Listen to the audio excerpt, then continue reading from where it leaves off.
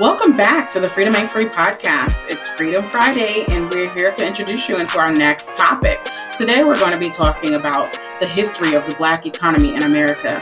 I am your host, Chanice Ford, and I'd love for you to take a moment to actually follow us on all social media. So we are Equalize the Economy Incorporated on Facebook as well as Instagram. Let's dig into it. Starting with prior to Civil War, the antebellum of the Black economy, society structure included enslaved people, free men and women, working class white people, middle class white people, and upper class white people. While there were some free Black men and women that were a part of the middle and upper class, that was highly unusual.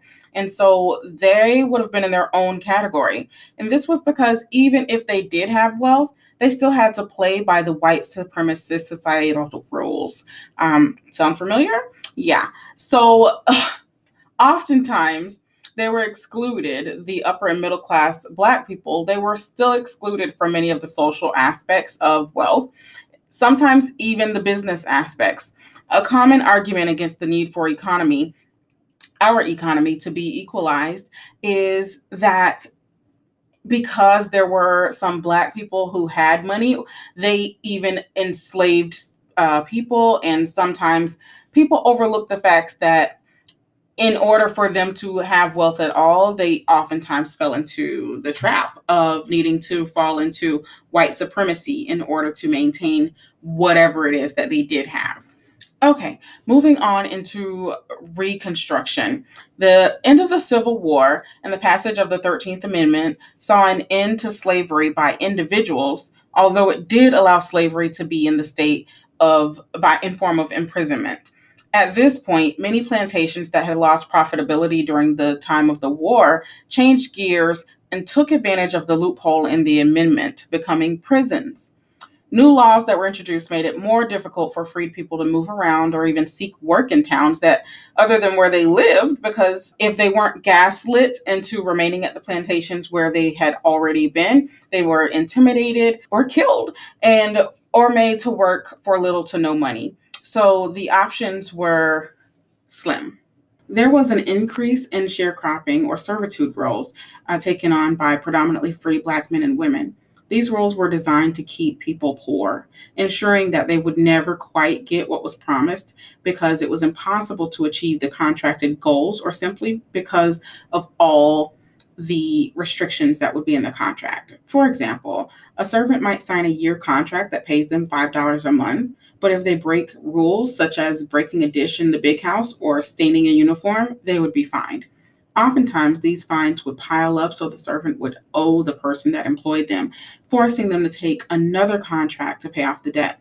It was also common practice to only pay a person half of their month wage at the end of the month and keep the rest for the end of the year. Keep in mind, literacy amongst enslaved people had been outlawed in most states for over 30 years by the end of the Civil War. So most of the people signing or leaving their mark on the contracts had no idea what was in them past what they were told. This is illegal today.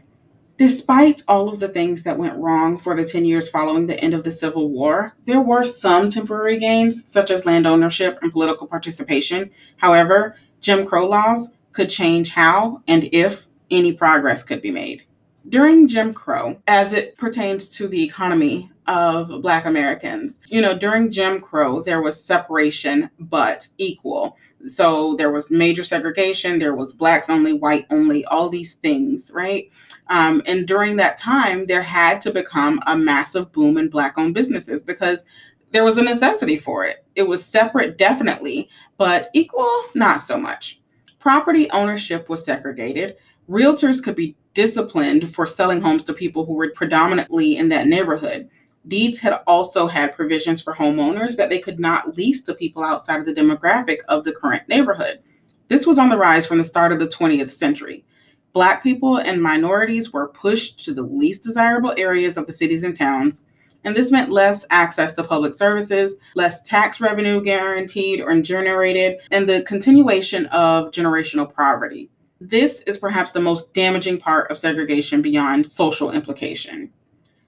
This caused the Black economy to regress. Think about this.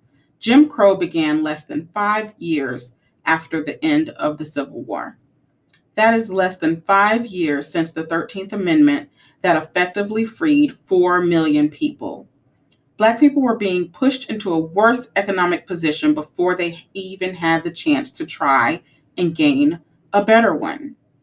By the turn of the century, from the 1800s to the 1900s, it is estimated that Black people owned up to 15 million acres in the South. However, under Jim Crow, at least 24,000 acres were illegally taken from landowners between 1900 and 1930. Another thing that happened during the era of Jim Crow is convict leasing, the transfer of power and care of prisoners to a company or individual for the length of their prison sentences.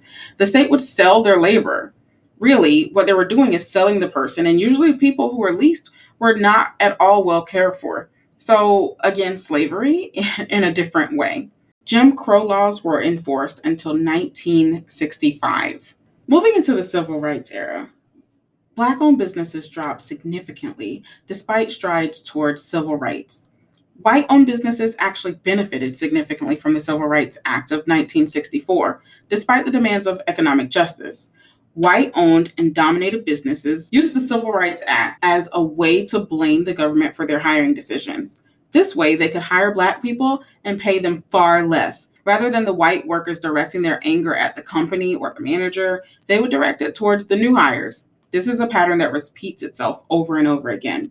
However, the wealth gap gets smaller for the first time since the 1870s, but this time it's for more of the population. By this point, much of the scientific racism, which is also the pseudoscience that wanted to prove that there were significant differences between people's abilities based on their race. I don't know if anyone has seen Django, that movie, when Leonardo DiCaprio is describing the differences of the skulls of Black people versus white people. That wasn't just for effect in the movie. It had been widely discredited. However, stereotypes had stuck, and it would still be a fight for desegregation. By 1975, only 2.5% of businesses in the U.S. were Black-owned. In the 1980s and the 1990s, there was what we call urban decay due to white flight. White flight had become a popular practice from as early as the 1930s, really, where Jim Crow laws failed to entirely segregate neighborhoods, or in some cases, whole cities. White people, especially families, would move out en masse to different areas. This caused several different things to happen. White people moving out near the suburbs pushed lower income families further out, causing issues with transport and finding affordable housing. Think gentrification. In more recent years, this has happened in reverse, where white people have been moving back into the cities and through a process of blockbusting and gentrification have pushed families out of their homes. The mass exodus into some cities like New York, Detroit, and others caused big companies to do the same, and many relocated to cheaper headquarter buildings in the suburbs. They would take their jobs with them. This would lead to the war on drugs by Nixon. Drug laws throughout the 1800s and the early 1900s usually were targeted at a certain demographic. A top Nixon aide, John Ehrlichman, said, "You want to know what this was really all about? The Nixon campaign in 1968 and the Nixon White House after that had two enemies, the anti-war left and Black people." You understand what I'm saying? We knew we couldn't make it illegal to be against the war or Black, but by getting the public to associate the hippies with marijuana and Blacks with heroin, then criminalizing both heavily, we could disrupt those communities. We could arrest their leaders, we could raid their homes, we could break up their meetings and vilify them night after night on the evening news. Did we know we were lying about the drugs? Of course we did. Now, here we are in 2020. Black-owned businesses and working people hit hardest from the pandemic. Black businesses failed at double the rate of white-owned businesses, and about 50% of all working-age Black people were unemployed as of April 2020. 50%. The Black economy holds onto its dollars for the shortest amount of time compared to white, Asian, and Hispanic. The Black women, as of 2018, are paid 61 cents for every $1 a white man makes. And this is down from 63 cents in 2016. As we are dealing with in amongst the COVID pandemic, and we're looking at all the different disparities that have been evident for many, many years. We're looking at a disparity that is not even, we've talked about the Civil War era, we've talked about post-Civil War, we've talked about the Civil Rights Movement. Do you know that the wealth gap between Black Americans and white Americans, percentage-wise, is even more now than it was in 1960? Things aren't getting better, guys. They're getting worse. That's baffling. It's baffling to learn that the same things that Martin Luther King and our ancestors were fighting about are still prevalent, and things are going down a slippery slope. We're turning a point where we have to take action. It's not optional anymore. There's no more room for complacency. There's no more room for waiting and hoping that some law will be brought into effect that will bring our rights to the forefront. Where are we going from here? What is our hope for the future? That's what we'll be discussing next week about Equalize the Economy and what we plan to do to change these things and to make a difference, because there's no more room to sit back and wait and hope. There's no more room for that. It's time to roll our sleeves up and do the work. The wealth gap is worse now. Things are getting worse, not better, especially and particularly when we are voting people into office that either don't see it or don't care. I've said it before. If you guys have followed me for any length of time, all I want to say is that they don't really care about us. Michael Jackson tried to tell us, but it is so true. I didn't want to believe it, I didn't want to believe it. I'm not someone that has always had some type of angry person inside of me or some chip on my shoulder or anything like that. I did not want to believe it. I'm actually an incredibly optimistic person. I'm actually an incredibly loving and caring and compassionate person that wants to believe the best of the world, right? But when you look at the facts, when you look at the black and white of it, when you remove feelings and you really truly look at the facts, there is a major disparity that needs to be solved. And how else will it be solved other than to redistribute wealth, other than to take matters into our own hands? We'll be going further into that on next week's episode on Freedom Friday. But do we want the history that we've had? Do we want all of these things that we've discussed today to be the future that we see for ourselves, for our children, for our children's children? Do we want to continue to get worse and not better? Or do we want to see a difference? Or do we want to make a change? It's time. It is time. There's no more talking about it. It's time to do something.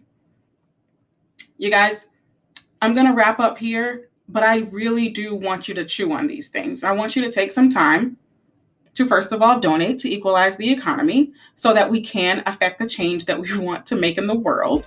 I want you to take some time to be sure you're following our groups, Amplify Black Business on Facebook and Equalize the Economy on Facebook and Instagram. I want to be sure that you are following Freedom Ain't Free, the podcast.